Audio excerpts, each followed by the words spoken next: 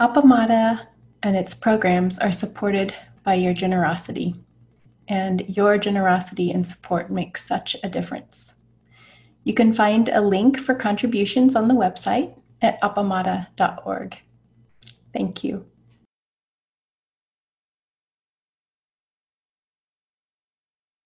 Well, good morning, everyone.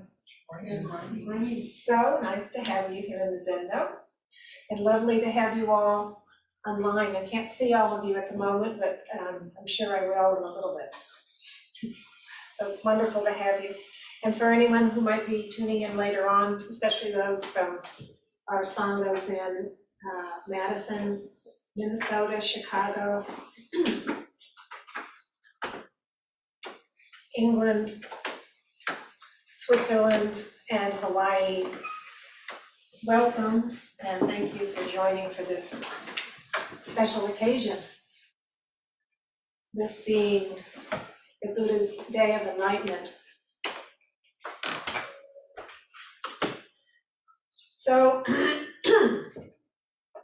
really excited about this celebration and gathering here together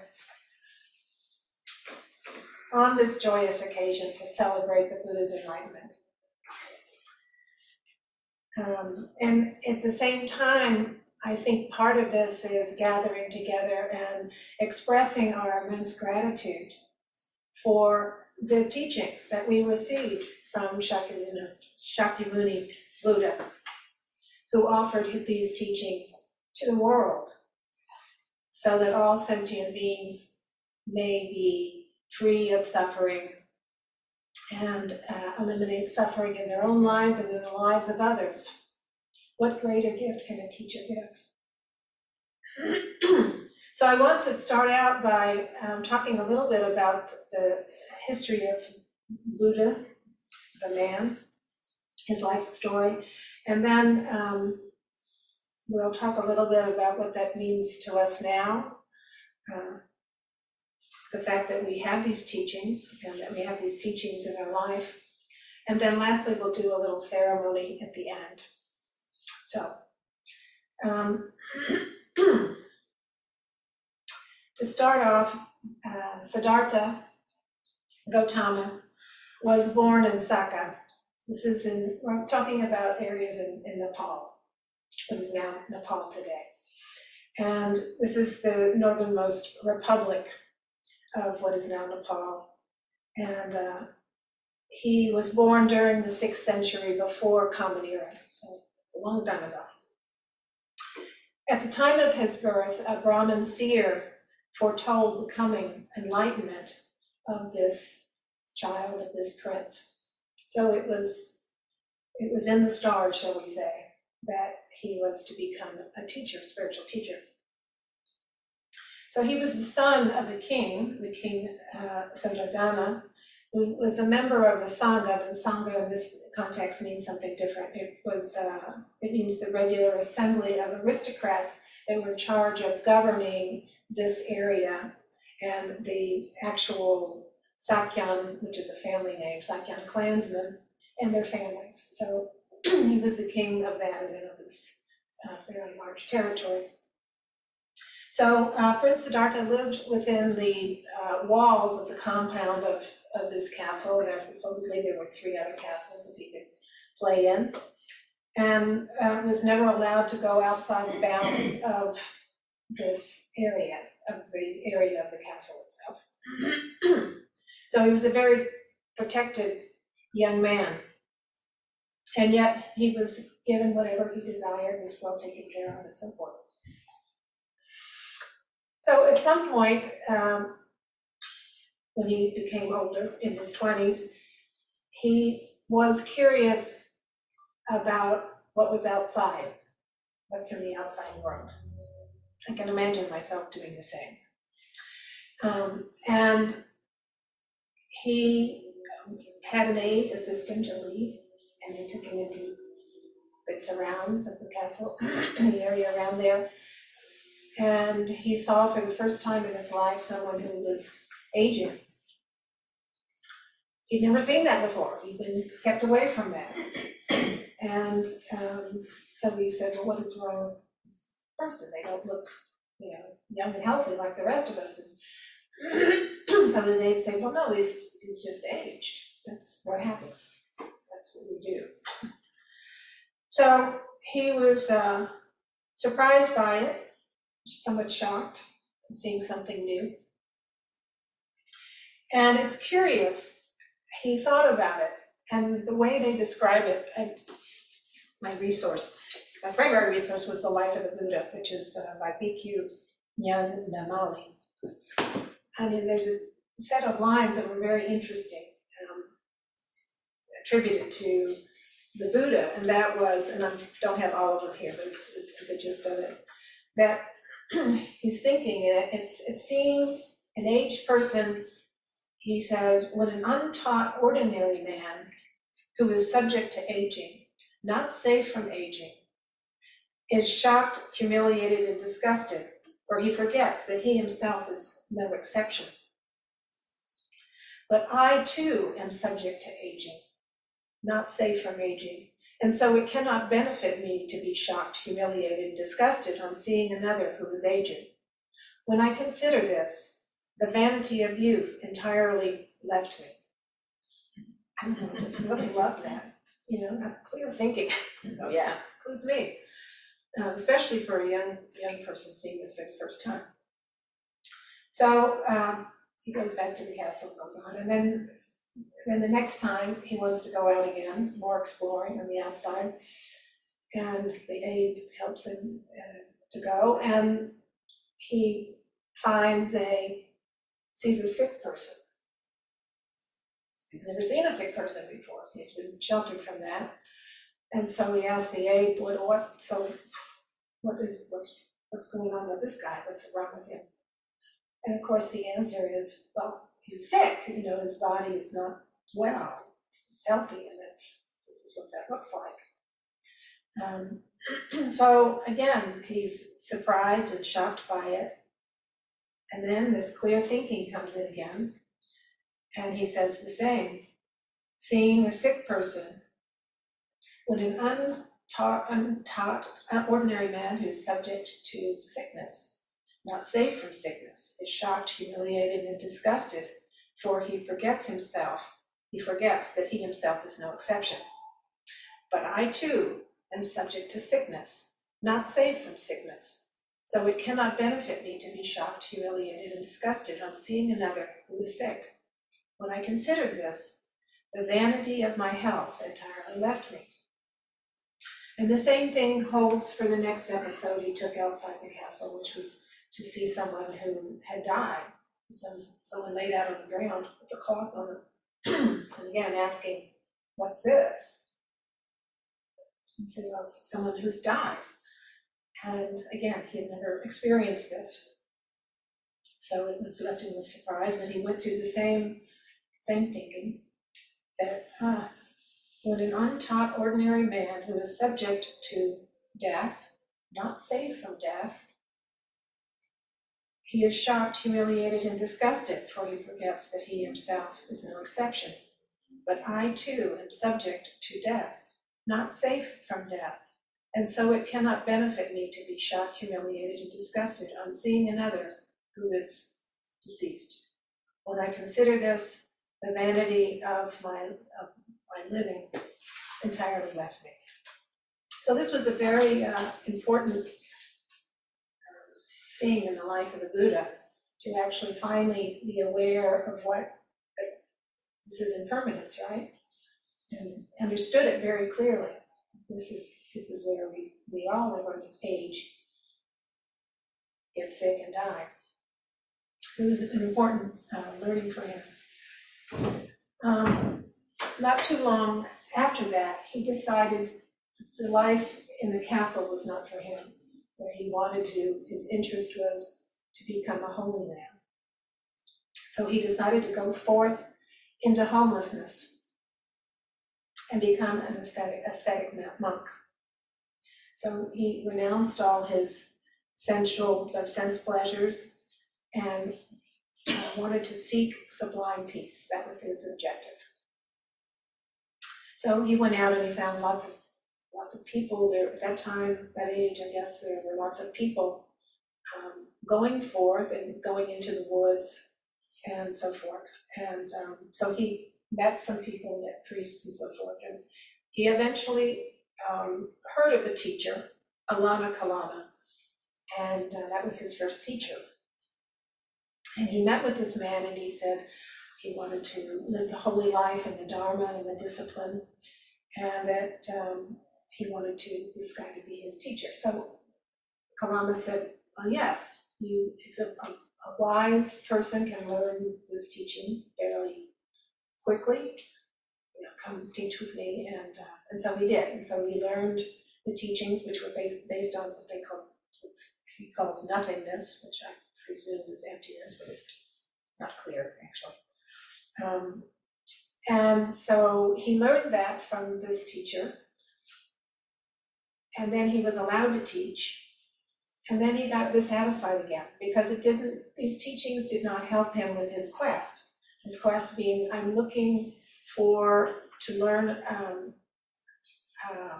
how to have dispassion, how to have this peace in my life. So he actually left that teacher and found another one later, whose name was Udaka Ramaputta. And this teacher had other teachings. He also taught what the first fellow, Kalama, did. And plus he did also higher attainment of consisting of neither perception nor non-perception, just so teaching in the spiritual life. So again, Siddhartha stays and with this man and learns his teaching and the practices. And again, the teacher is very impressed with how well he does and how he's actually learning the teachers and is able to teach them so well. So he says, okay, you teach. And so he started teaching with this group. And after a length of time, he realized, and he still hadn't answered his question about how to find dispassion and also this sense of peace.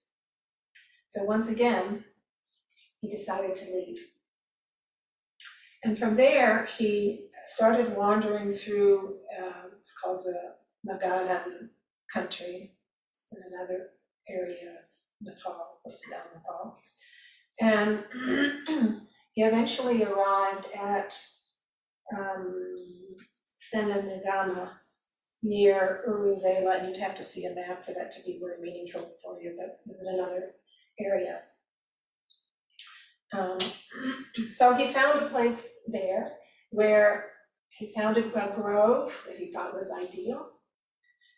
And there was a clear river running there with nice smooth banks. And then there was a village nearby where he could make her alms, basically, take his bowl and beg for food. So at this time, he didn't have a teacher, but he was still, doing his practices. And one thing that came up, this area, there was a grove, but there was also the forest, and so he was sitting in the forest. And he talks about how a lot of other unpurified in bodily, verbal, and mental conduct, or in livelihood, or people who have uncalm minds, or people who talk bad about other people with bad habits like that they would have a hard time sitting in the forest, because they would just be upset all the time. It's this wild place, there's animals there and such a thing.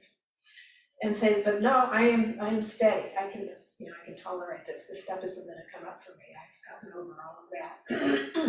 But in fact, when the bushes started moving, and the sounds of the animals approach, he realized he did have this anticipation of dread and fear in the woods. And so I had never heard this story before. This is new to me. Anyway, so he said, well, how can I subdue these feelings of fear and dread. And so he said, I can sit down. I can sit down and I will subdue these feelings. And so he said, I'm not going to walk. I'm not going to lie down. I'm not going to lay down. I'm just going to sit here. And so he did. And he maintained his sitting posture without walking, standing, or lying down till he had subdued his dread and fear. However, he although he had tireless energy, it was aroused at him during this, and he had unremitting mindfulness established while he was sitting there. He was so concentrated his sitting. But he was exhausted by the painful effort. And so these painful feelings arose. But he says that no, these painful feelings arose in me but gained no power over my mind. So that was a very interesting thing. So he could have this stuff, but he was able to hold it. That's basically the idea behind that. So after this, he dealt with this fear and dread. And he was still practicing these very severe ascetic practices. He didn't eat much at all. And he was basically, he had vowed to completely fast. And Mara came and said, oh, well, are you doing this? You need to eat. Blah, blah, blah. I see you, Mara, I have to not eat. So he just stopped eating entirely. And he talks about feeling his back. When he felt his back, he felt the front of his stomach. He was so bad, vice versa. Feeling his stomach, he felt his back up. Anyway, so he was really near to death at this point. And at that time, he thought, I have by this grueling penance, I have attained no distinction higher than the human state, worthy of the noble one's knowledge and vision. Might there be another way to enlightenment, rather than just grueling, not eating anything and sitting all the time, rightfully so, but he was so in such bad health by that time, did it make sense to continue? And then he had a memory of his childhood when he was around 6 years old, and it was at the celebration of the sowing. It was a celebration of plowing for the sowing, beginning of the sowing, not of sowing, but sowing the ground. In the little town he came from. His father was out doing the ceremonial plowing. And he had gone with his father and was left with nurses under a rose apple tree. And the nurses, of course, all ran down to watch the events. So he was left alone there. And as he sat there, this is what he's remembering. As he sat there, he was watching how he saw these green shoots in the fields and they were being plowed. And then he saw these insects and the eggs that the insects had laid on those green shoots. And for a moment, he had this incredible sense of compassion, like these little creatures were relatives that had just died. It was just for a moment. It was this very strong sorrow. And then he snapped back and he was thinking, oh, isn't it a beautiful day? And then he kind of went on. So this is a very interesting that he felt this, and then where he felt this extreme sorrow and then went back to the beautiful day and the joy that came up in his heart, which revealed to him how experiences change things. And the moment we become self-conscious, that is, aware of ourself, we come out of that compassion. We can have this open-heartedness, but the minute we start thinking about something about us, then that changes. So it's this whole idea of becoming, which we talk about in the dependent origination of becoming the central. That's when the self starts to form. Anyway, so he experienced that. So he has this moment of ecstasy when rapture takes him outside the body and beyond the prison of egoism, or the ego. And so he has this spontaneous moment of compassion and allowed the pain of the creatures that had nothing to do with him personally to pierce his heart. And then a surge of selfless empathy brought a moment of spiritual release. So meanwhile, he's back starving himself to death, basically. And then this recognition that, that there is another way to enlightenment. It doesn't have to be these very grueling practices that he'd been doing for so long. So at that time, this is the story of Suhata, who's a farmer's wife who finds him near death and then offers him some milk rice pudding, which ends his 6 years of asceticism. So, and once he had eaten and he became strong again, he entered into a series of meditations, ending with mindfulness and equanimity. And then he turned to the knowledge and recollection of his past lives. And then he entered into the 3 stages of enlightenment. And I read in one source it was 49 days actually that he was sitting under that tree. But anyway, this is a summation of all that stuff. Anyway, through the 3 stages of enlightenment. So during the first watch of the night, first stage, the Buddha discovered all of his past lives in the cycle of rebirth, realizing that he had been born and reborn countless times before. And ignorance, at this time, ignorance was banished, a light arose, but with no gain over his mind. In the second watch, the Buddha discovered the law of karma. Human beings pass according to their actions in body, speech, and mind. Then we have the dependent origination arose, and the importance of living by the Eightfold Path. During the third watch, the Buddha discovered the Four Noble Truths, and finally reaching Nirvana. So all traditions agree that in the third watch of the night, Siddhartha finally found the answers that he was seeking all along and became enlightened and experienced Nirvana. And then having done so, he became a Buddha, or the awakened one. After his enlightenment, it took him a while. He felt like what he had learned would be so difficult to teach. And so he didn't teach at first. He just was convinced of that. And it took a while before he was convinced by someone else to actually go and teach and how important it was to teach. So he did begin teaching. And then he thought, well, who am I going to teach? And then he thought, oh, I'll teach my 2 teachers, Kalama and Udaka. But it turned out that Kalama had died a month earlier, so that was impossible. And Udaka had died the night before. Well, that wasn't possible. So who am I going to teach?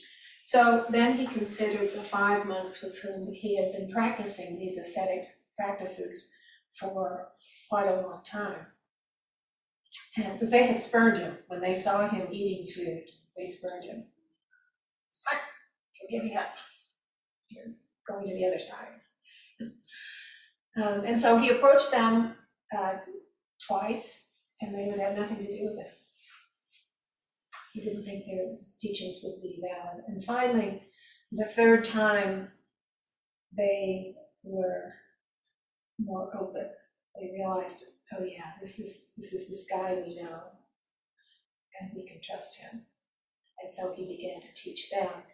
And then from there on, the teaching spread all over the place, even to Austin, Texas. So here we have the day that is celebrated in many parts of the world, the 8th of December. But here in Appamana, we usually celebrate it on the weekends, whatever day that is closest. There's some other people have had. There's another date that's used in other traditions, but this is the one that we celebrate. So before we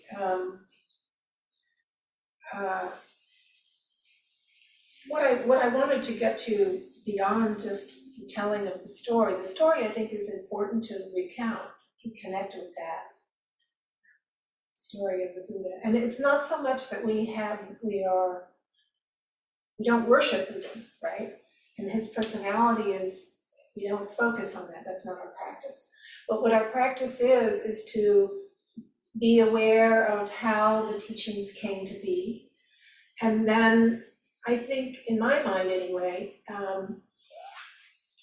is we're also have an opportunity today, if not every day, to be grateful for having these teachings in our lives.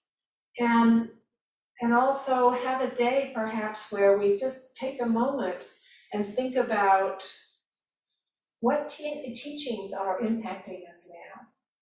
What are they actually? What is it that we practice or that we are practicing with that comes from the teachings? Just to pay attention to that, or ones that we have used that have been really helpful to us. I think it's important to really reflect on that so we really fully appreciate these teachings and make, besides just, we just do this. Well, yeah, we do it, and this is the impact. Notice the impact every once in a while. So yeah, this is important. This is important in my life. It's important that we come together and recognize that, I think, together. So what I would like to do is kind of open this up to the group to kind of talk about, just choose one thing, is whatever it might be, that you feel like a teaching like the Four Noble Truths, or just learning to be with. What part of the teachings are you maybe using or have used that have been important to you in your life? And I can start. Maybe that will help, because people get shy. So in my life, I've mentioned this story probably several times, but here it is again. That I notice things on a daily basis. In fact, I thought it was really interesting yesterday when I was putting some flowers together for the event, and I was looking at the flowers and placing them and so forth, and looking at the rose petals, particularly the rose petals, like just taking the rose petals off their little heads so we can scatter them. And I was just thinking, oh, these beautiful roses, somebody has been there working on these roses. They've been watching it for months. They've had the right temperature. They've had the right amount of moisture. And the sun, and the heat and so forth. So it was just a moment of opening up. It's like this inner being that Thich Nhat Hanh talks about, of something that I was working with, that you can see beyond just what's there, and you make this connection with across time and across space. And to me, that's the a part of the idea of no self, is realizing all these connections. There's no one person doing anything. It's all everything going on at once, connecting with each other and connecting in all different ways. So then a rose appears, completely formed and beautiful. So it's that kind of stuff that happens to me a lot. And then, the Four Noble Truths, when I really take time to work with that, I think the biggest thing is in relation to my mother, my poor mother.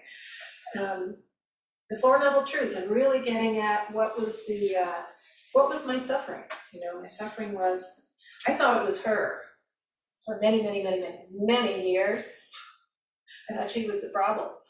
But in actuality, she wasn't the problem. The problem was I wanted something different. It's my expectations. And that really changed everything for me. Yeah. So, then I had to work with that. My expectations. And so at some point, I got to the point where I could let that go. She doesn't have to be who I want her to be. She's just doing what she does, and she's a result of her own upbringing and conditioning. And, you know, it's like the rock out in the front yard. It's just sitting there in your way. You stub your toe on it every day. You can get mad at it, but that doesn't change anything, especially if it's a big rock, can't move it. So anyway, so that's my sharing. Maybe you guys feel so inclined.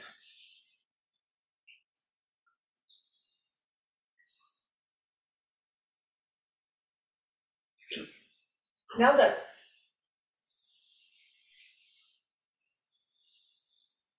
I think you're muted. There you go. Sorry. Good morning, everyone. Well, I'll just talk. I don't know that we ever label any of the teachings with the word I'm going to use, but I find that this is my most difficult and most helpful practice. And the word is patience. And I think every element of our practice is contained in the word patience, because in patience is contained generosity, kindness, equanimity. It contains every one of those elements.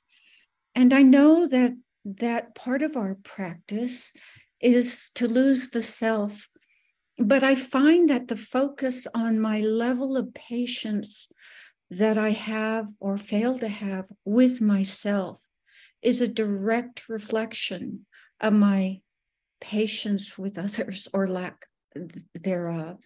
So in some sense, I walk both sides of the road, constantly going back and forth and viewing the level of patience I have with myself and my humanity and my shortcomings or falls and getting up again, because it mirrors the level of patience and therefore compassion, equanimity, kindness I have toward others.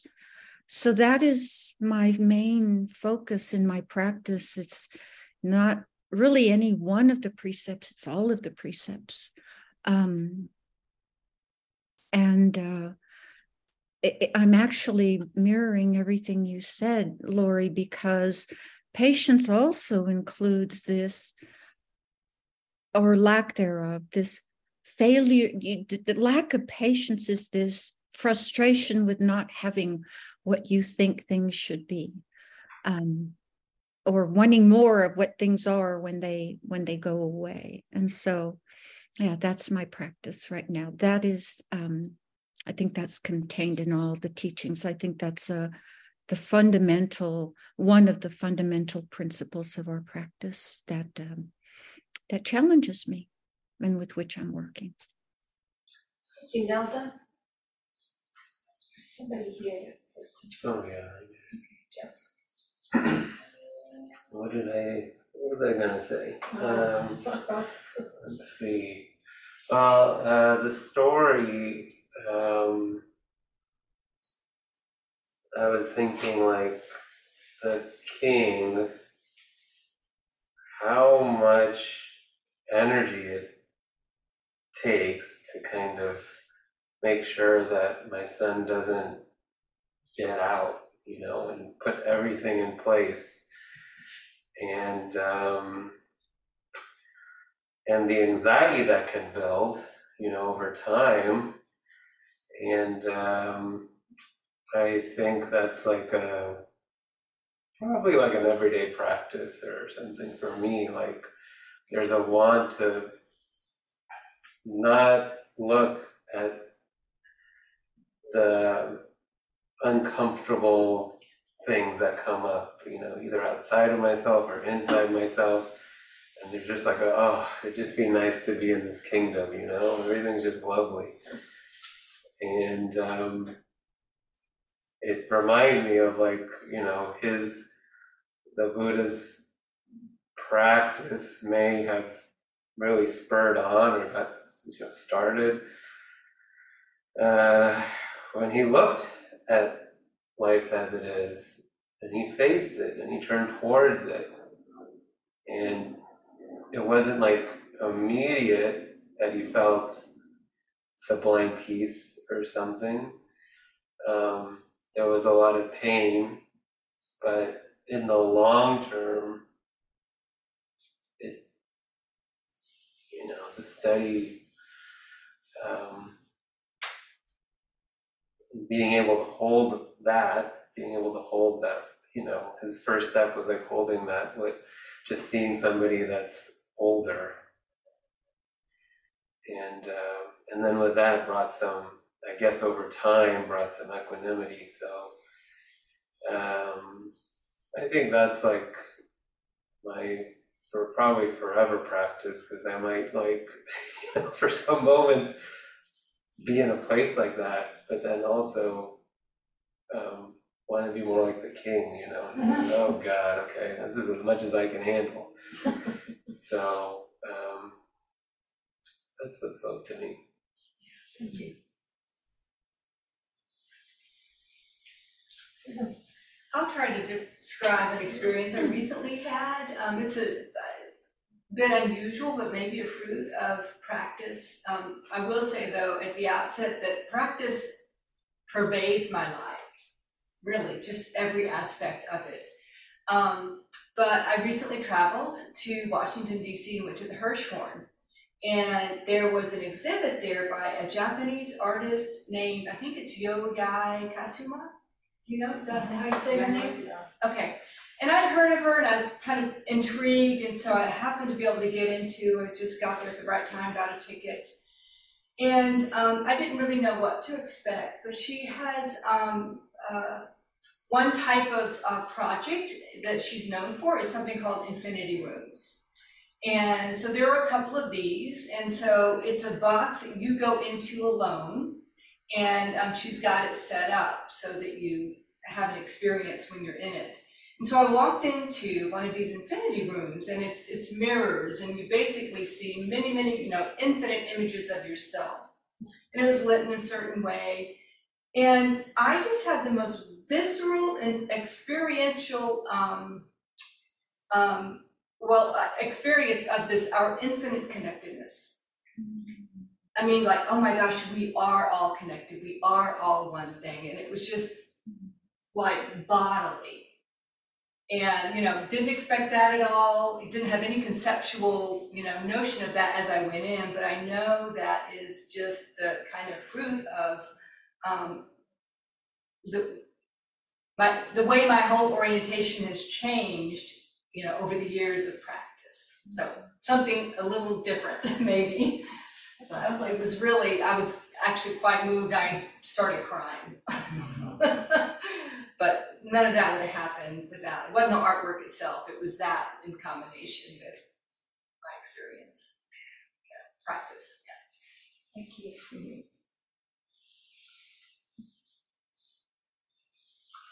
I can share something. So the part of the story that speaks to me today is, so it's told that like the last temptation was from Mara, essentially sowing self-doubt in the Buddha, like something along the lines of, who do you think you are that you could do this? Like, how could you be so arrogant? Stop. Which is a voice that's in various forms pervasive in my mind. And the Buddha's response is this. He just touches the ground, and it said that in that moment, that's when the turn happens. So to take for an example that like the place of refuge is not an idea, not even a really great idea that the Buddha could have, but it's something like under something else, something more than an idea. That's touching the earth, and I don't like to try to define what that means too tightly because I like to let it kind of work. But yeah, I have a Buddha. The Buddha that I have in my apartment it's an earth touching Buddha, and it just is an endless source of inspiration and a reminder that I need many times a day, every day.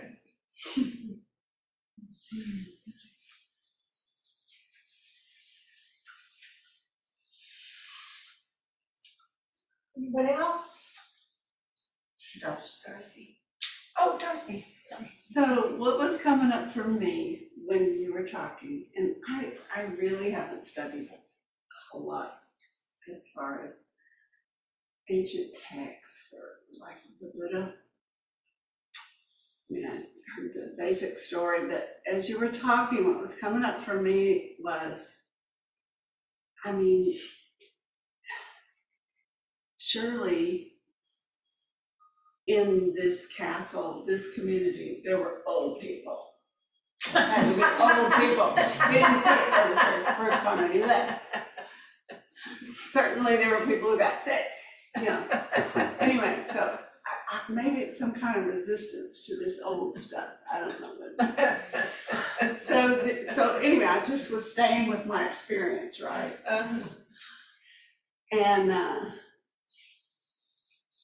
But I think what's common that I could really relate to is we all just want to kind of leave whatever, and it seems essential to leave home, leave our conditioning, you know, and take ourselves outside of it so we can get a new perspective. But what really hit me was after we went through all these convolutions, what really touched him was coming back to his origins. He's 6 years old, and he got it even then. Yeah. He got it even then.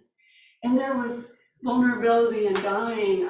I'm not sure I hadn't quite heard that story before with the insects. I thought that was like he was in touch with something that I mean, it pained him to see it was there all along.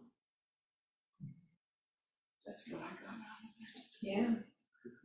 You know, my practice has been such that I don't think I could have made it, you know, through these last couple of years. But what I was looking for is what does the life of the Buddha have to do with it? And so I got that gift from your talk.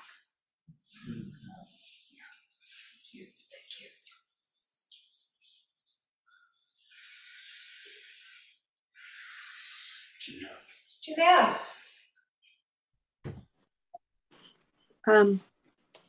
Thank you, Darcy. That was beautiful. The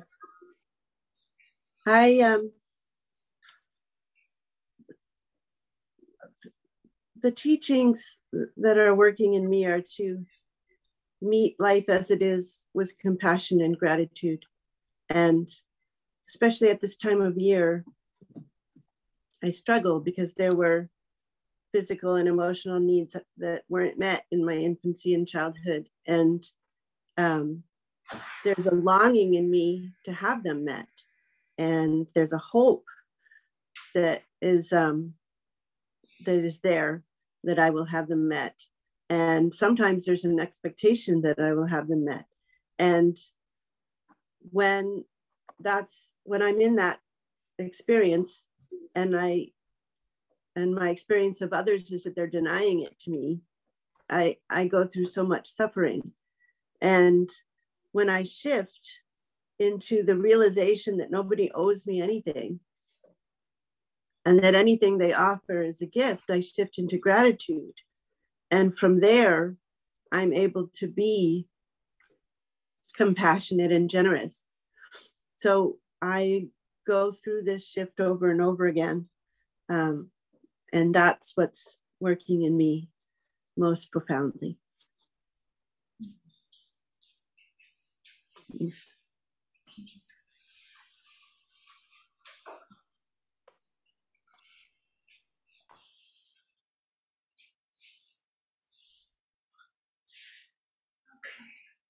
done? I think we are.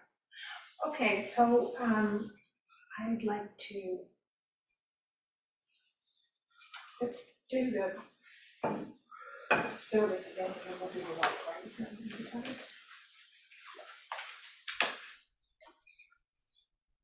Maka hanya haramita shingyo